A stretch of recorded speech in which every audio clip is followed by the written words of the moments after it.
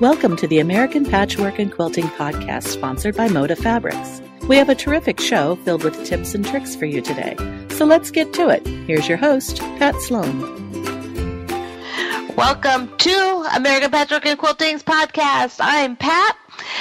I'm really excited to talk to Carolina Asmussen, who is a very talented designer. She creates original quilts with amazing free motion quilting, and the Orfil quilt for the designer quilt for 2017 she quilted for the Orfil company. And so we're going to talk about that plus some other things. Hi Carolina, thanks for being here. Oh, hi, thanks for your invitation. Yeah, so tell me a little bit of your background. How did you discover making quilts? So I am an architect. I discovered the quilting in 2010 in Switzerland. And like in my old job, I love to design my own projects and my own quilt patterns. Mm-hmm. So is quilting very big in Switzerland, or were you like one of just a few? No, it's not. It wasn't very big. In Switzerland, we had like one quilt, like we have here in America, just one for the entire Switzerland. And oh my goodness. It's very tiny. And when I left in 2016, was about 90 members for the entire country. So wow, very tiny guild of 19 people across all of Switzerland. Yes, 90, not 19, 90. Oh, 90, like 90. Okay. Well, still, 90. At least that's a little better. Yeah. Oh, my goodness. So, you as an architect, it's a very creative job. And so you approach your quilt making in this very creative way. Did you start out with traditional patchwork? Because you haven't been doing this that long. Oh, no, I never even had a sewing machine before 2010. I thought I had like a craft room, but not with nothing for sewing. It was more like knitting and crochet, embroidery, but everything by hand, any machine.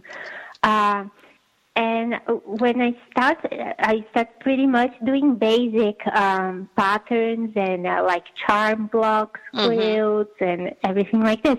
But the quilting is fascinating because the blocks variations you can get, just change a little bit the direction of the blocks or changing the colors that you're using, like solids or some motif fabric. Is really something very interesting, and it's almost irresistible. Don't change things. Yeah, it is irresistible. I think as makers, we're like, oh, what happens if I do this, right?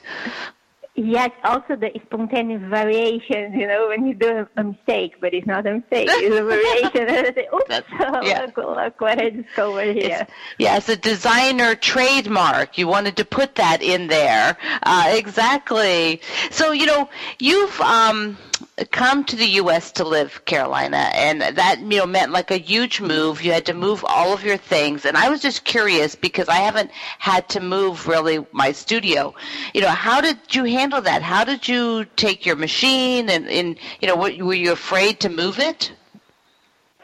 I was afraid. Actually, it's funny because I couldn't bring everything, all the machines, because of the electricity is a difference of how the machines work. Oh, yeah.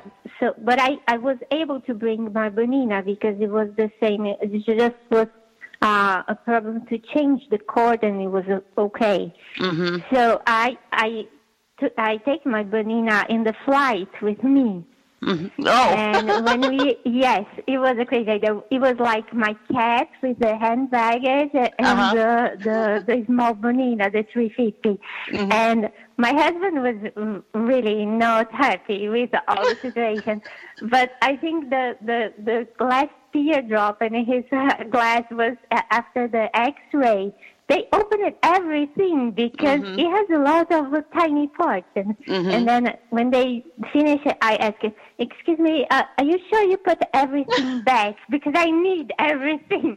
And at this point, my husband was almost like, well, you can stay here with the police. I'm going away. Yeah. You had to be sure you put everything back. Oh, that is so funny. Yeah, they would really check it because you're right. The machines have so many parts and they're dense. So, going through an X-ray, they're metal and all of that. But you got it here okay. You did great.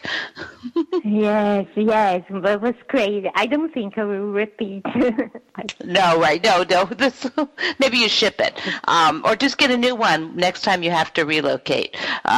So where do you, when you came here, were you already, you've been entering competition. Have you been doing competitions for how many years now, entering your quilts? My first quilt pattern that I designed, I sent to Houston, and I had the great honor to have my quilt on the exhibition. So it was in 2015, like 3 years with the exhibitions. And I had the honor to be quilts at Houston, Chicago, American Quilter Society, almost all the quilt weeks, at QuiltCon, Road to California, NQX, UQSM, and also at the Festival of Quilts in UK. Oh, okay. Yeah, so you're sending things out a lot. Like people can go to your website and they can see, like even right on the front page, you've got a lot of your quilts shown there. So we have to tell the story, Carolina, first of before we talk about your quilts a little bit more. But I want you to talk about how you were approached by Aurifil to quilt the Designer of the Month project, because I had designed this very large quilt with lots of white space. It was a color wheel, simulated color wheel, because our theme was each designer had a different color on the color wheel. How did you get how did you first hear about the opportunity to quilt it for Aurifil? So when Bradley from Aurifil, when he contacted me, we were talking about moving stuff, because he was also relocating from Italy, and I just bought a house in the U.S., so he was moving again, and we were talking about furniture and the sofa delivery and stuff like that. And I was thinking, maybe he wants some tips or where to buy stuff or decoration and stuff like that. And then he, at one moment, he said, our Aurifil Bone 2015 top quilt is done and has a lot of negative space. So I was thinking if you would be interested in quilt for us. And for me, it was I love Aurifil. I love the thread. I use like absolutely every weight, and it was a really, really good idea for me. But at first, I always ask if they have an email. First, from when you want your quilt done. Right, yeah. What's the deadline? Life can change everything at this moment, If you want for tomorrow, it's going to be a totally different process. And if he had an imagery of the top quilt done, because we would not have an opportunity to meet in person. And it's very important when you do a custom quilt if everybody is on the same boat. And but the quilt is gorgeous. It's like you say, it is a paradise of negative space, what I love. And it is rainbow colored, but it's very attractive to people. And you have those circles, elements, and the blocks, the very square blocks. So in each block has his own temperament, like with each design. It's a gorgeous quilt. We were just wonderful. We were just thrilled. You did such an amazing job on it. I've not seen it in person yet, but I've had some of the pictures. The other thing is that you were actually quilting on it at the quilt show, right? At QuiltCon, in their booth, in the Aurifil booth. Yes, I said because I would be there for the QuiltCon because I had a quilt there, and then I said, oh, bring the quilt with you, and then I can start to quilt there. And then we can save more time. Yeah. And then they got me a Bonina 770, and it was kind of, it was a huge quilt for that machine, but you can totally quilt. The center part was done at the QuiltCon, and then the quilt came with me to Connecticut, to my studio, and then I finished the background and each block with an individual design with my Bonina Q20. Ah, well, it is gorgeous. We really, really love it. We have about a minute and a half, Carolina. Can you tell me about what you're doing right now? Are you teaching locally? Have some online classes? I know you have a YouTube channel. Yes, I just came back last month from Utah, from the Utah Quilting and Sewing Marketplace. I taught several classes there at the quilt show, and it was a great, great experience. I teach free motion quilting classes, and but right now, until the end of the year, I will be pretty much focused on my contest quilts and the exhibitions and on my own quilts. Usually I take this summer vacation and extend a little bit more to take my time to finish the show quilts. And then I start with the classes again. Ah, perfect. Well, everybody can go to your website because they can see you have a lot of detailed pictures and the incredible quilting you've done on different ones. You also are on Instagram, right? That's where you mostly sort of post? Yes. The Instagram is easy for me to post because I just can take the picture and post there while I'm working on something or like doing something interesting, say, oh, this is a great picture. So. Yeah. Well, thank you so much for joining me, Carolina. Oh, thank you so much for having me. You can visit CarolinaASMUSSEN.com and see her gorgeous quilting and follow her work. We'll be right back.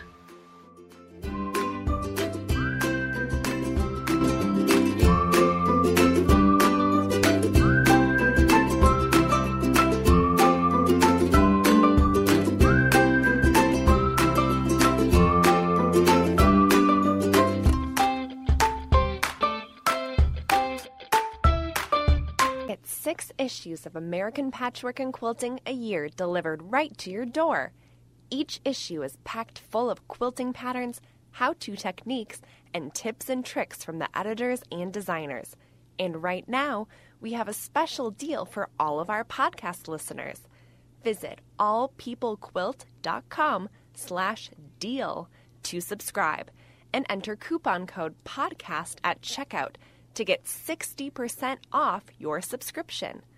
Find the link in our show notes. You don't want to miss out. Are you a good starter of projects but not the best finisher? Have you amassed a large collection of UFOs or unfinished objects? Join our private Facebook group to be supported by a community of quilters all working to finish their projects. Search for the American Patchwork and Quilting UFO Challenge on Facebook to get started.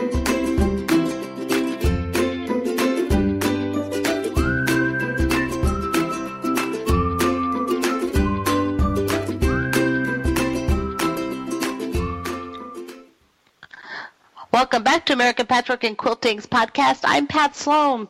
I have Andrea Zhang Jackson here again from Third Story Workshop. She was here a little while back when she did an incredible community-type project, and I've been following her work and noticed that she has another really amazing community project. And so we're going to get Andrea to tell us about it. Thanks for being here. Thanks for having me, Pat. Now, this is so interesting because you decided to partner with a songwriter, Megan Smith, to create this community project. Tell me about it because it's got several components. Yeah, so what inspired me was when I started quilting seriously, when I joined a guild about 2.5 years ago, I realized what a special bunch of people quilters are.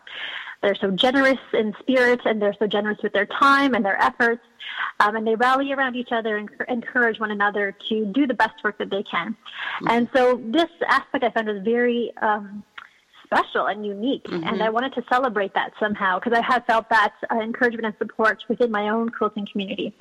So I approached Megan Smith, who's a songwriter. She writes commissioned songs, like an artist would commission, would do commissioned paintings or something. So she writes commissioned songs, and I approached her to write a song about community.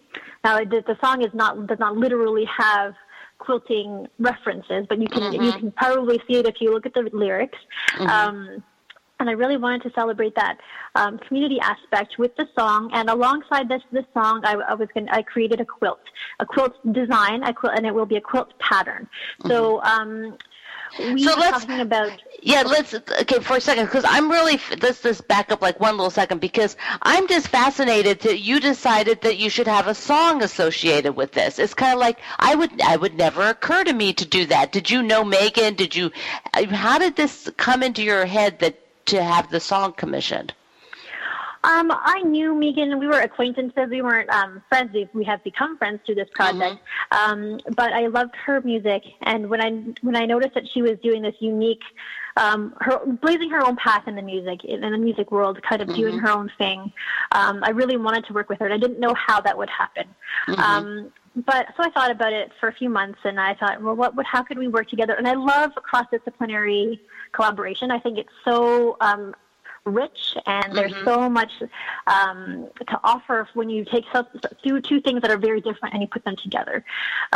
So that's how I was kind of got thinking about it, and I wanted to try this unique take on, celebrating something that was so special to me. Now I'm thinking, did she kind of get what quilters were? It's funny. This is a very odd request, right? Yeah. She write a song about quilters. Right. Yeah. No, but she totally got it. Her mom is an avid quilter, so she understood when I told her that like quilters travel and they travel. They do quilts like. There's a quilt tourism market. People come and they shop around and they do shop hops and things like that. Yeah. And she was like, "Oh yes, I totally get it. When my mom comes to see me and my kids, she comes to see us, but she comes to also check out all the fabric shops locally." So she understood how important it is for quilters to express themselves through their craft. Yeah. So when you sort of had this idea, so basically you have this personal sort of journey that you're doing to celebrate the quilting community. Then and what you did is you created an absolutely, I would say, Andrew, it's like a breathtaking quilt to be part of your project. It is Lone Star based. It has this gorgeous swan with a reflection in the water. How did you come up with that? It was less than linear. It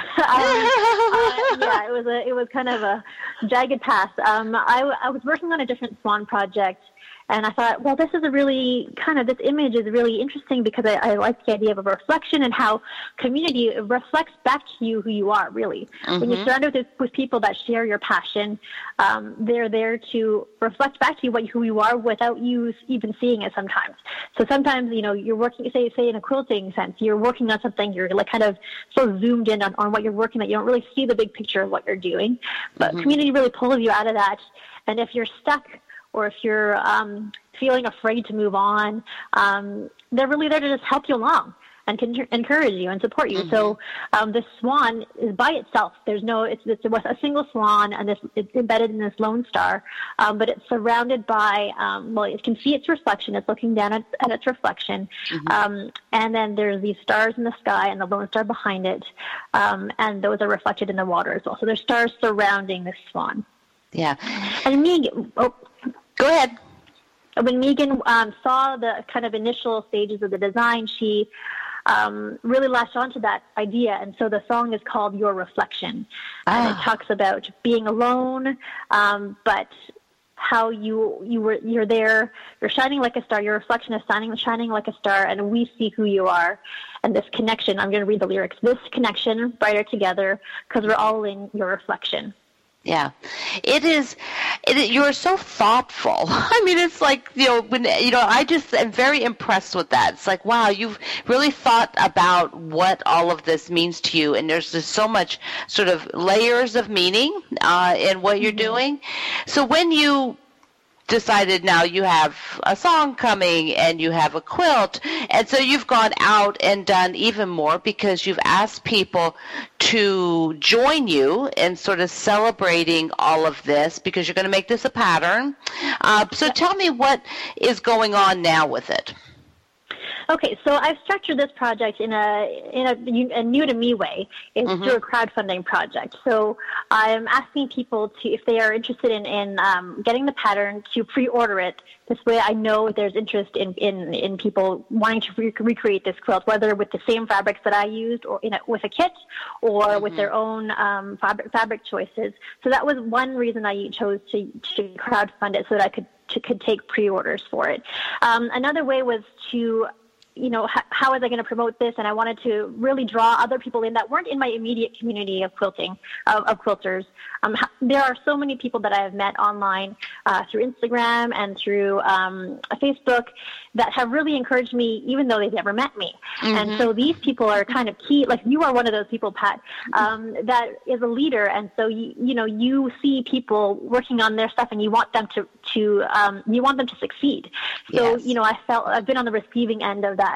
And so I wanted to reach out to these people and ask them to participate in the project, to help me promote it, but also to express for themselves what community means to them. So Pat, you're at a particular anniversary of your business and how you've seen such support come around you as you launched your business in the late 90s, and just really felt that yourself, the subject of that feeling yourself. And so I wanted these people that I asked to make a star block, which is part of the pattern. It's a little paper piece block. Or if they were more inclined to a traditional method, then they could make a star of their choosing in a certain colorway. And then with their posting of that star block, they would have their own words about what the quilting community meant to them. And I'm collecting these blocks, and they'll eventually, in the next few months, become a collaborative quilt. So there'll be two quilts. There'll be this original design that I made with the swan, and then there'll be another quilt that is literally made by a community of people. I don't know what the final look of that is, but I think it's going to be a medallion of some sort. Yeah, I just love that you had options and that you're very organized. So it was so nice because you're like, here, I'm inviting you to this, and here's what it's all about. And it was very easy to see where you're going, what you were doing, and to be able to participate from me as a participant.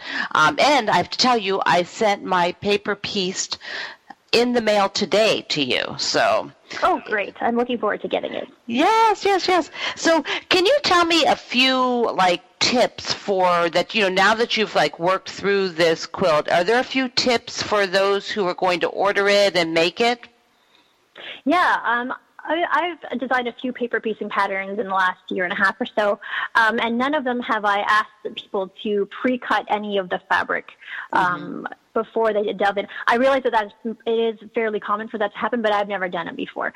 But since there are so many repetitive paper pleat star blocks, they're kind of a 2 by 6 inch rectangle. I'm going to be setting out just a cutting session, let's say, that happens before you paper piece them. So you can do it, you can chain piece them and do it efficiently without having to struggle too much about, what's this angle, what's this going to be like, or how long does the strip have to be. So that's a new approach for me. I think that it's probably not a new thing for everybody, but it's new for me. Yeah, I think that it's great because actually I'm like you, Andrea. I've rarely have made a shape, to use. I just sort of stick it up there, I test it, and then I sew it. So, it'll be interesting to have, I have worked with them, pre-cut it, but still it's like my brain works the other way. Just audition it, it'll come out. It'll work out. So when people can go to your website, thirdstoryworkshop.com, and they can get a link over to the project, what is your sort of anticipation for when it would be available? I expect that it will be available in October. I'm hoping earlier, but through the summer I'll be writing it, and I'll have my testers will come together and have a session, a large session, a whole day long, maybe more, of testing it and going through it. And I wanted the quilt pattern to also be conducive to a group setting. So, some people could work on some bits and other people could work on other bits, and it could be really a group project. Yeah, so I kind of like that idea too. So now I'm hoping for it'll. Go ahead. It'll be definitely ready by October. Yeah, I was going to say, now you got me thinking. I was going to have to get my friends to get the pattern too, so I can tell them, yeah, we're all going to get together and make this like Tom Sawyer, right? Like here, I'll give you the fabric. You just start sewing. We'll share. No, it is just amazing. Thank you, Pat. So we have about a minute and a half. Did I see that you were doing a second version? Yes, I am working on an Alison Glass kaleidoscope version. She has a new line of shot cottons that are out. They're just out, and I'm using that. It's a completely different colorway. It's going to be a pink sky and kind of a textured dark blue water, and I'm excited to work with these fabrics. They're really nice to touch, and the hand is beautiful on them. But it's going to look completely different, and I'm excited to see it. It'll be done. It'll be done by tomorrow. Right. I'm working hard on it right now. Right now. Yep. So yeah. So I want to just tell people before we have to wrap it up to be able to go out and watch the video, because the video is incredible. You did a really good job on that one too, Andrea. Thanks very much. I worked with a great creative team that really helped me to get at the essence of the project and really present it well. Yeah, everything is fabulous. I am so excited for you, and thank you for inviting me, Andrea. Thanks, Pat. We're going to take a break, and then we're going to be back on the second half of the show with Donalyn Thomas.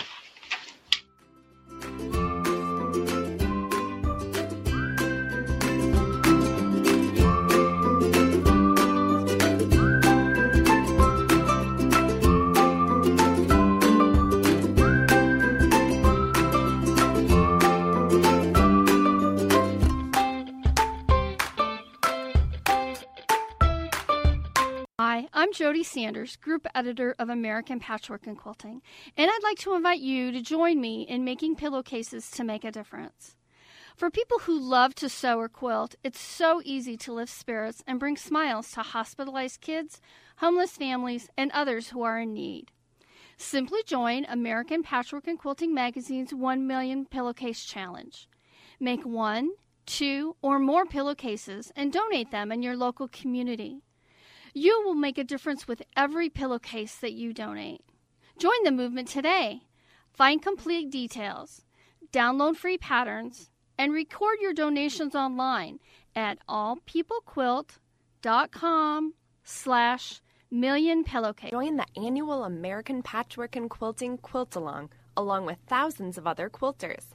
Visit allpeoplequilt.com/quiltalong to choose your favorite project and get the pattern.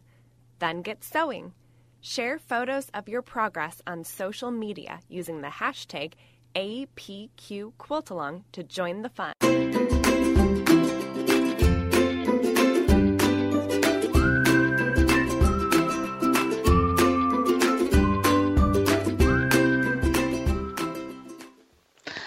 Welcome back to American Patchwork and Quilting's podcast. I'm Pat Sloan. The second half of the show, it is so fun when I can talk for 2 segments with a designer and author, and I'm excited to have Donalyn Thomas back.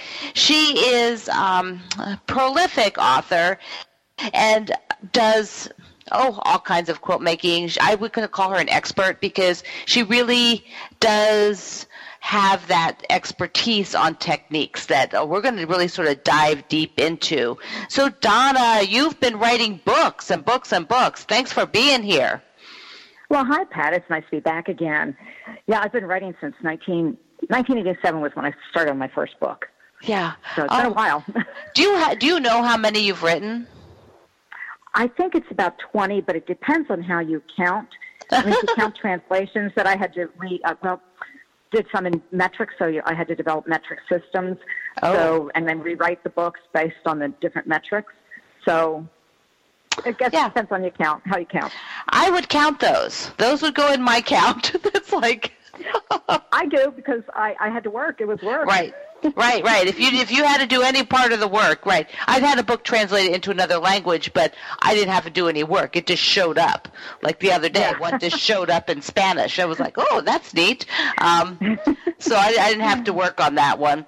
So, you've done 2 books recently. Were you working on them at the same time?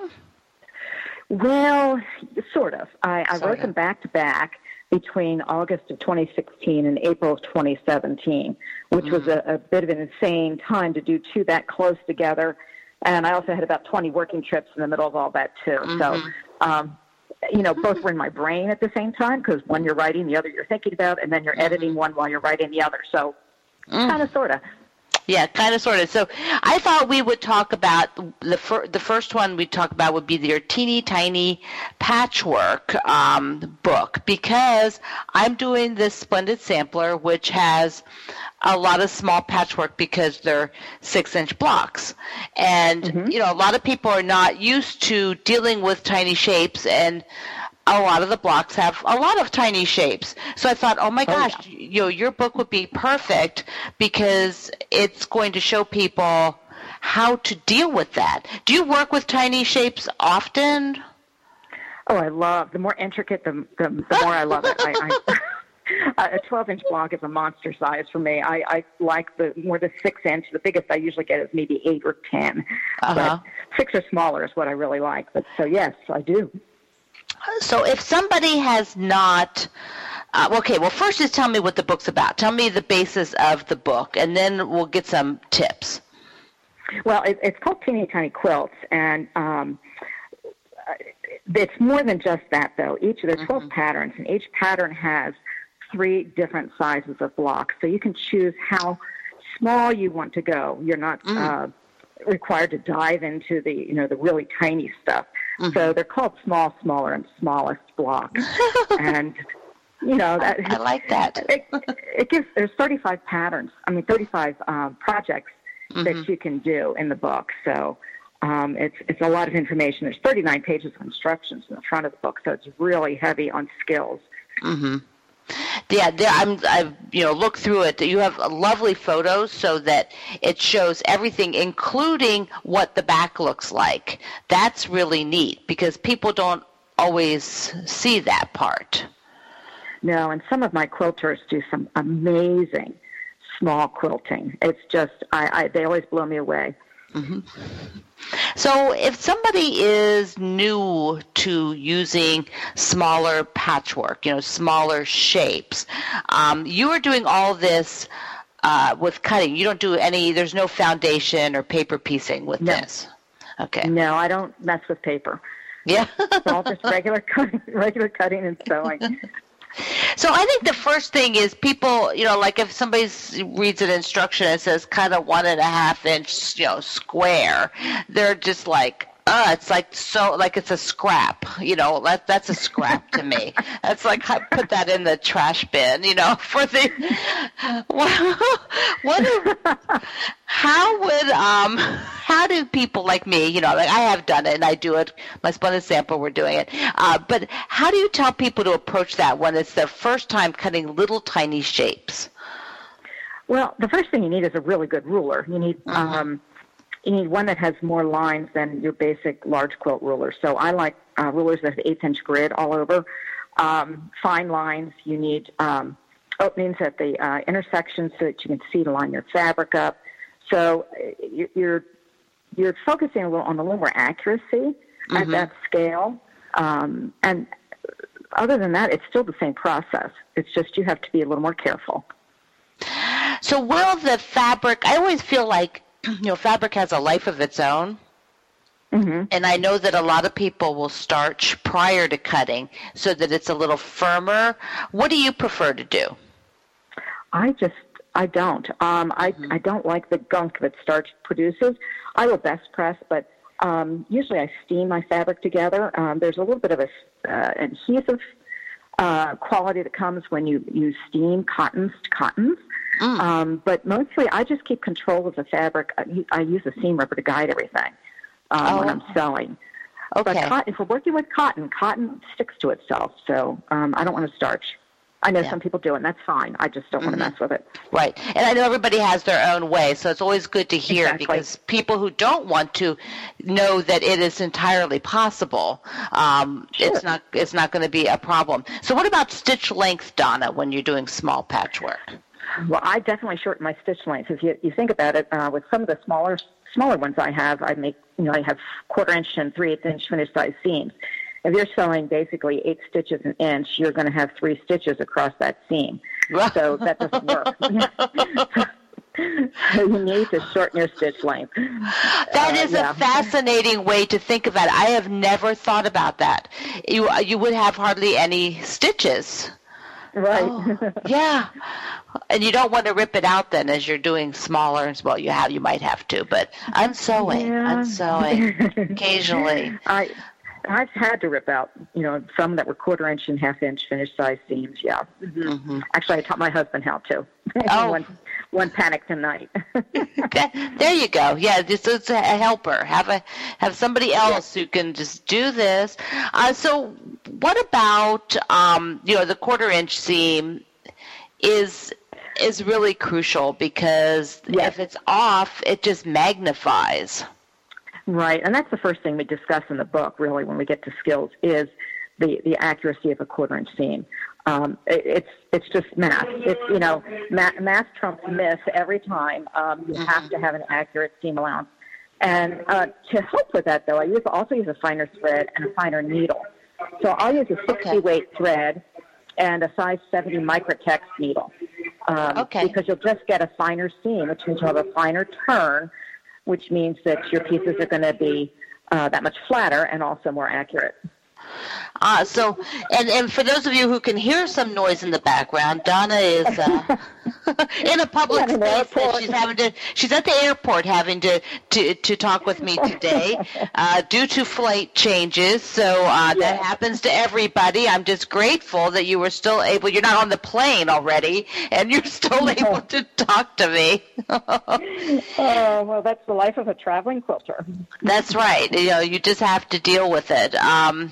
Now, you have these great step-out photos in this book with the tiny quilts, and tell me about how to reduce the bulk at the seams. You know what I mean? Like when like a bigger quilt, you just need to be able to sort of handle it a little bit better. But as they're tiny, those seams actually start to cover part of that little 1 inch square. Right. Well. With the smallest ones, I always trim. I sew with a 1/4, but I always trim each seam to 1/8 of an inch, and that reduces bulk. But the key thing is that every set of seams that meet at an intersection have to be pressed in opposite directions. There's no way around that. And pressing open doesn't work because you really need to nest those seams at that size. You have to nest your seams in order to get them to match tightly. And so the pressing direction is really important, and I give that in every step of the way. I always have. Since my very first book, I always give pressing directions because I work that all out in advance. Mm-hmm. So you also have a really interesting photo where it shows where you clip the seam, and because you need them to go 2 different ways for both sides. Like picture the center unit, one side has to be up, the other side has to be down. So you actually, how do you clip that seam without messing up? Carefully. It's a little bit of quilting heresy, but for me it's so important for the seams to nest that I will do that. I'll just put a little clip, and then I use the mash method of ironing. Oh, and what is that? The mash, you smash it. You make it go flat with your iron and steam. Yeah, iron and steam. So steam is good at this point. When just with up and down movement, yes. I won't use it with any type thing with like bias or even cross grain. But when you're trying to make something lie flat like this, where you're doing something you're technically not supposed to do, but at this point you have to. It's just mash it down, steam.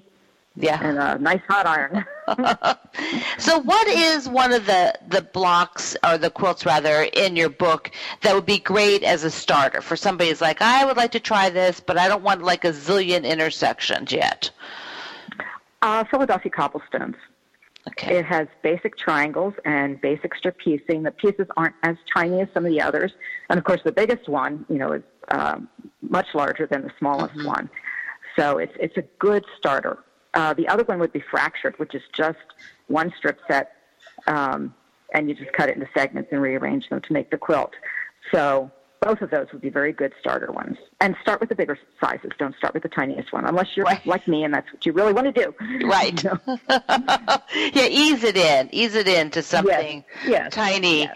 Because when you're starting and you're coming from big blocks, it is intimidating, and it all works a little bit differently.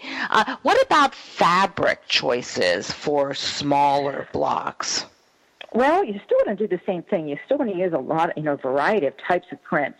For instance, I would never use all dots in one quilt. I know people are doing that, but to me, I like the variety of types of prints. So I will use, florals and stripes and ditzy little prints and some, symmetricals and directionals and all of that. But the scale you're looking at is just that much smaller.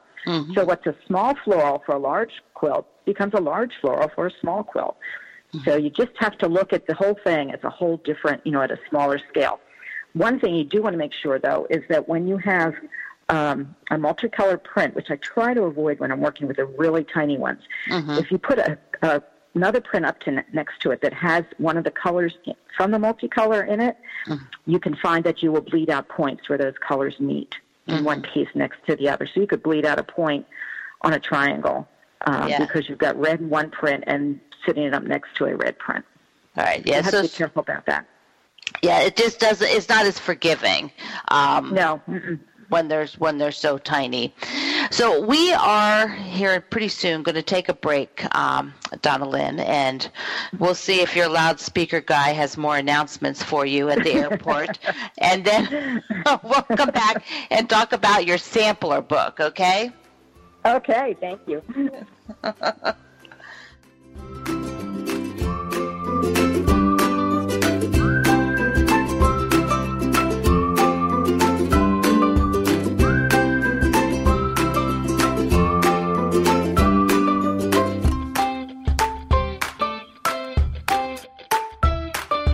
We know our listeners love a good deal. We have a special offer just for our podcast listeners. Get 50% off a downloadable pattern of your choice in our online shop.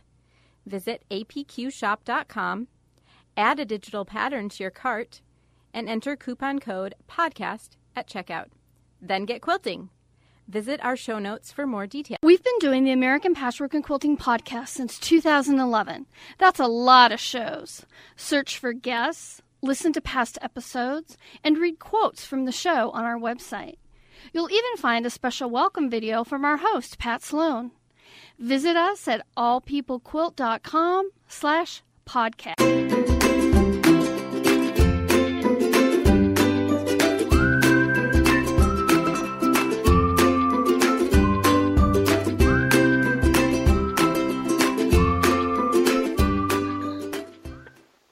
Welcome back to American Patchwork and Quilting's podcast. I'm talking to Donna Lynn Thomas. We're talking about her new projects, her new books. So, Donna Lynn, you did the book on the tiny quilts, and you also, at the same time, right, kind of soon after, or maybe it was before, did a sampler book. Yes. So I love samplers. Are they something you really love? Oh, well, yeah, because you never get bored making the same block over and over again. Yeah. And you can try all kinds of blocks without having to build an entire quilt around it. Yeah. So what is the concept behind your sampler? Because there is a story. Yes, there is. I made this quilt in 2015, and it was made to celebrate the 40th anniversary of the two biggest events to affect my life, and they were both related to each other. The first was meeting my husband, who I couldn't stand at first, but eventually I realized he was not that bad a guy, and that story's in there. And then making my first quilt for him, which was this monstrosity that I did everything wrong. But anyway, so for this commemorative quilt, I chose 40 blocks that I had made throughout the years and made each one twice, so it's an 80-block sampler. But each block tells a story, and each chapter also tells a story. But beyond me telling my stories, it's a book meant to encourage others to make their own commemorative quilts.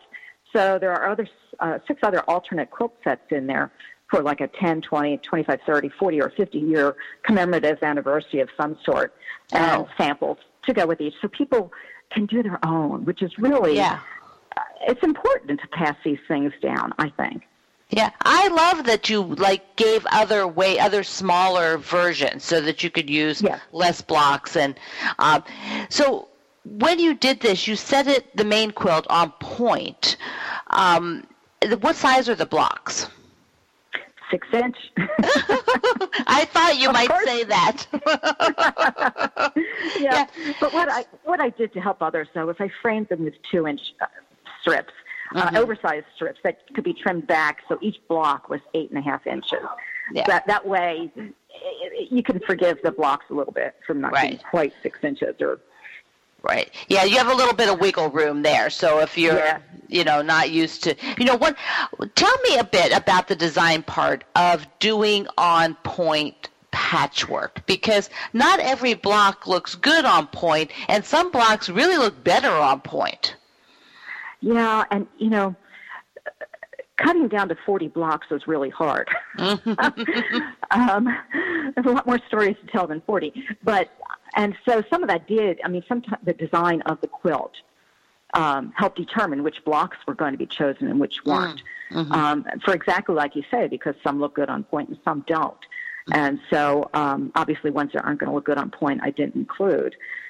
So, but I had quite a number to choose from. So, what is one of your do you have a personal favorite block that you put in it? Yes. Oh. Yeah. Well, although there's a lot I like. My husband can't have that many favorites, but my absolute favorite is folded box. Because you can, when you play with value, you create an origami 3D look to the block. If you don't do the value base, it's just your basic flat block, but it becomes alive. It really comes alive when you use value in it. So I love making that block. And you kept this particular quilt in a limited palette. Yes, because for me, and the other samples are not as when I look through the book, but for mine, it was the 40th anniversary, and so the color for 40th is red. And so it's 40 reds and 40 pinks, probably about 10 greens, and the 2 main greens that frame the blocks. So it's a red and green quilt, but the 40 reds and 40 pinks. I made sure it was just that.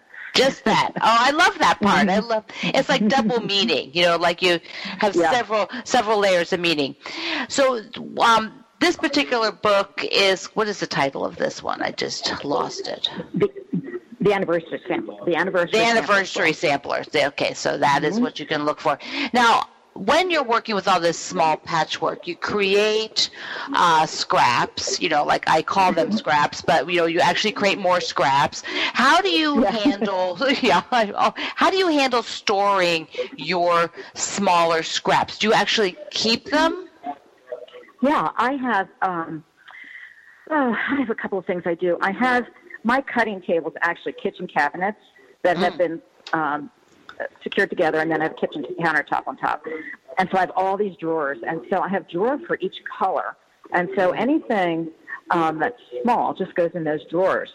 But if it's really, really small, I have a laundry hamper that I put things in. I donate to a couple of charitable places that make quilts, and some fabrics too that I'm just not going to use again. So there's some bigger things that go in that laundry hamper. So, it's a mix. And I know one lady who doesn't make quilts she never buys fabric. She just makes quilts from what people donate. And so I'm one of her donors. So. Yeah, well, it's always good to have somebody like that, because if it's going to be used, that's amazing. It's just often we don't have those people, local or whatever. So okay, so you're keeping them, and then when you go through like a project like this one, did you start with the sampler here knowing that you wanted 40 reds, 40 pinks? Did you buy new fabric, or in the sense of not scraps? No, I didn't buy anything for it. My stash goes back 30-some, to the 80s. And so in this quilt, actually, I have 40 reds, but I have original Ginny Byers. I have Jeff Gutchins. I have original Marcus, the Bicentennials. And, and ever since, from then on. So it was just picking the fabrics was like a walk through time, because I have everything in there. And so I have new and I have old and everything in between. So it's really kind of cool. When people come up and look at it up close, they say, "Oh, I remember that." And, right. "Oh my goodness, that's Ginny Byer. Oh my goodness." It's fun. It's a lot of fun. I think that is amazing, because when it goes smaller, you still can recognize it. Well, that's what I find really interesting, is that people, when you have something small, they still come up and say they have that fabric. Oh, sure. That's the fun of collecting. This is how I justify collecting. It's my quilter's IRA, That's right. So what is one of the other quilts? Just tell me about one of the other quilt options in the book. Can you describe it? Well, there's one that a friend of mine made that is uses 25 blocks, and she only chose ones that meant something for the occasion she was celebrating, which was her daughter finally getting her bachelor's degree in her late 30s, and she said it seemed like she'd been in college for 25 years. And that had always been the family joke, so that's why she chose that set. And so she chose a schoolhouse block, and she chose some other things that were meant something to the family, and so it's a very personalized quilt. So that's the whole neat. idea. Yeah, that is really neat. And there's also one where somebody did like repeats, like a couple of the blocks were repeated, so that they just, I think this one, I don't know the name of it, but it has 4 schoolhouses on it. That's the one. That's the one. Okay, so she did she did repeat a few of them, so that it's really effective. Yeah, and you don't have to use all of the blocks. You could even just use 1 or 2 and just make as many as you want for your sampler, for your commemorative, whatever it is you're celebrating, because it doesn't have to be just a birthday or an anniversary. It can be a daughter graduating from college after what seems like forever, or one of the quilts is made by a friend of mine whose sister was just declared 10 years free of cancer. So that's a wonderful reason to make a quilt.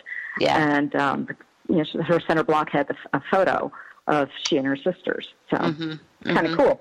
Yes. Yeah, that is neat. All of those sort of memory type things, celebration things are, it's fun though, like you said, to do the sampler, because it's not the same block repeated. You can have a little bit more fun with it. Speaking of number of quilts, because you've made a few, how do you store them? Well, in my office, I have a double bed, and it's that's where I store my quilts. It's my quilt storage bed. And so I have about 90 quilts stored flat on that bed. I wanted it to raise it up so I could store other things underneath. So we got the risers that, they sell for college dorms and things. And because the quilts are so heavy, my husband put cement in each of the risers so that, the bed wouldn't collapse through the risers. So the bed's pretty high, and it's kind of like Princess and the Pea. It's not really soft to sleep on. Oh, goodness. Is this on the second floor of your house? I hope not. It's No, I have the lower level, the walkout lower level. So. Yeah, it's like you need the base ground, like, come through the ceiling into the living room one day. It's like, there's my quilts. That's like, that's right. Oh my goodness. Oh. So you teach a lot. Some years you teach even more than other years. Yes. I don't know. We have just a couple of minutes here, but I thought, you've taught on quilt cruises, and I have as well, but I thought, what is like one big tip for somebody interested in that? Because people ask me all the time, they don't really understand what it's about always. Well, the idea is to combine the fun of cruising with the fun of quilting. Now, the cruises I go on are with Stitch in Heaven, and the way those are set up, you only take classes the days at sea. So the rest of the time, you're a regular cruiser, and husbands come along or groups of friends. I mean, I'll tell you, the groups of friends are always a hoot when you get a group of women together on a vacation together and having a blast. Now, for the ones I do, the sewing room is open 24/7. The sewing machines are provided. You can show up to class or not show up to class. It's whatever you want to do. The idea is just to have a good time. Yeah, and learn something new. And learn something new, right. And the projects are not mind-bending. They're generally easy so that because you have to go play bingo sometime during the afternoon and interrupt class. So, that's... or karaoke or whatever you want to do. Right. Also, just because I know not everybody realizes this, not all sewing rooms for all companies are open all the time. That happens to be how Stitch in Heaven does it. I've worked with several other companies as well, and depending on the ship and the arrangements, the sewing rooms can be closed into the evening. So you've done a lot of teaching, but you have a bit of you're going to have a little break, aren't you? Yeah, I'm going to slow down a little bit. I had decided to slow down my schedule, to about 6 to 9 trips a year because, it was getting to be too much. But I also have it turned out to be a fortunate thing since I was just diagnosed with breast cancer. So it's a matter of being able to be treated, right, and still, be able to work some. But it's curable. I will be fine. Right. We're all going to be thinking about you, Donna-Lynn, and I know that you have a lot of things going on, and so people can read on your blog to get updates, and then you do a newsletter? No, not yet. I'm supposed to. My promotional manager says I'm supposed to, so. But where do you go? You're on Facebook then? Yes, that's probably where I'll post things. Yeah, so you have Facebook and you have your blog, and everybody should look for your books and keep us up to date. I will. Thank you so much, Pat. Thank you, Donna-Lynn. Everybody visit her at DonnaLynnThomasQuilter.com. This is American Patchwork and Quilting's podcast. I'm your host, Pat Sloan. Find us online at allpeoplequilt.com, at me at patsloan.com. We'll see you next time.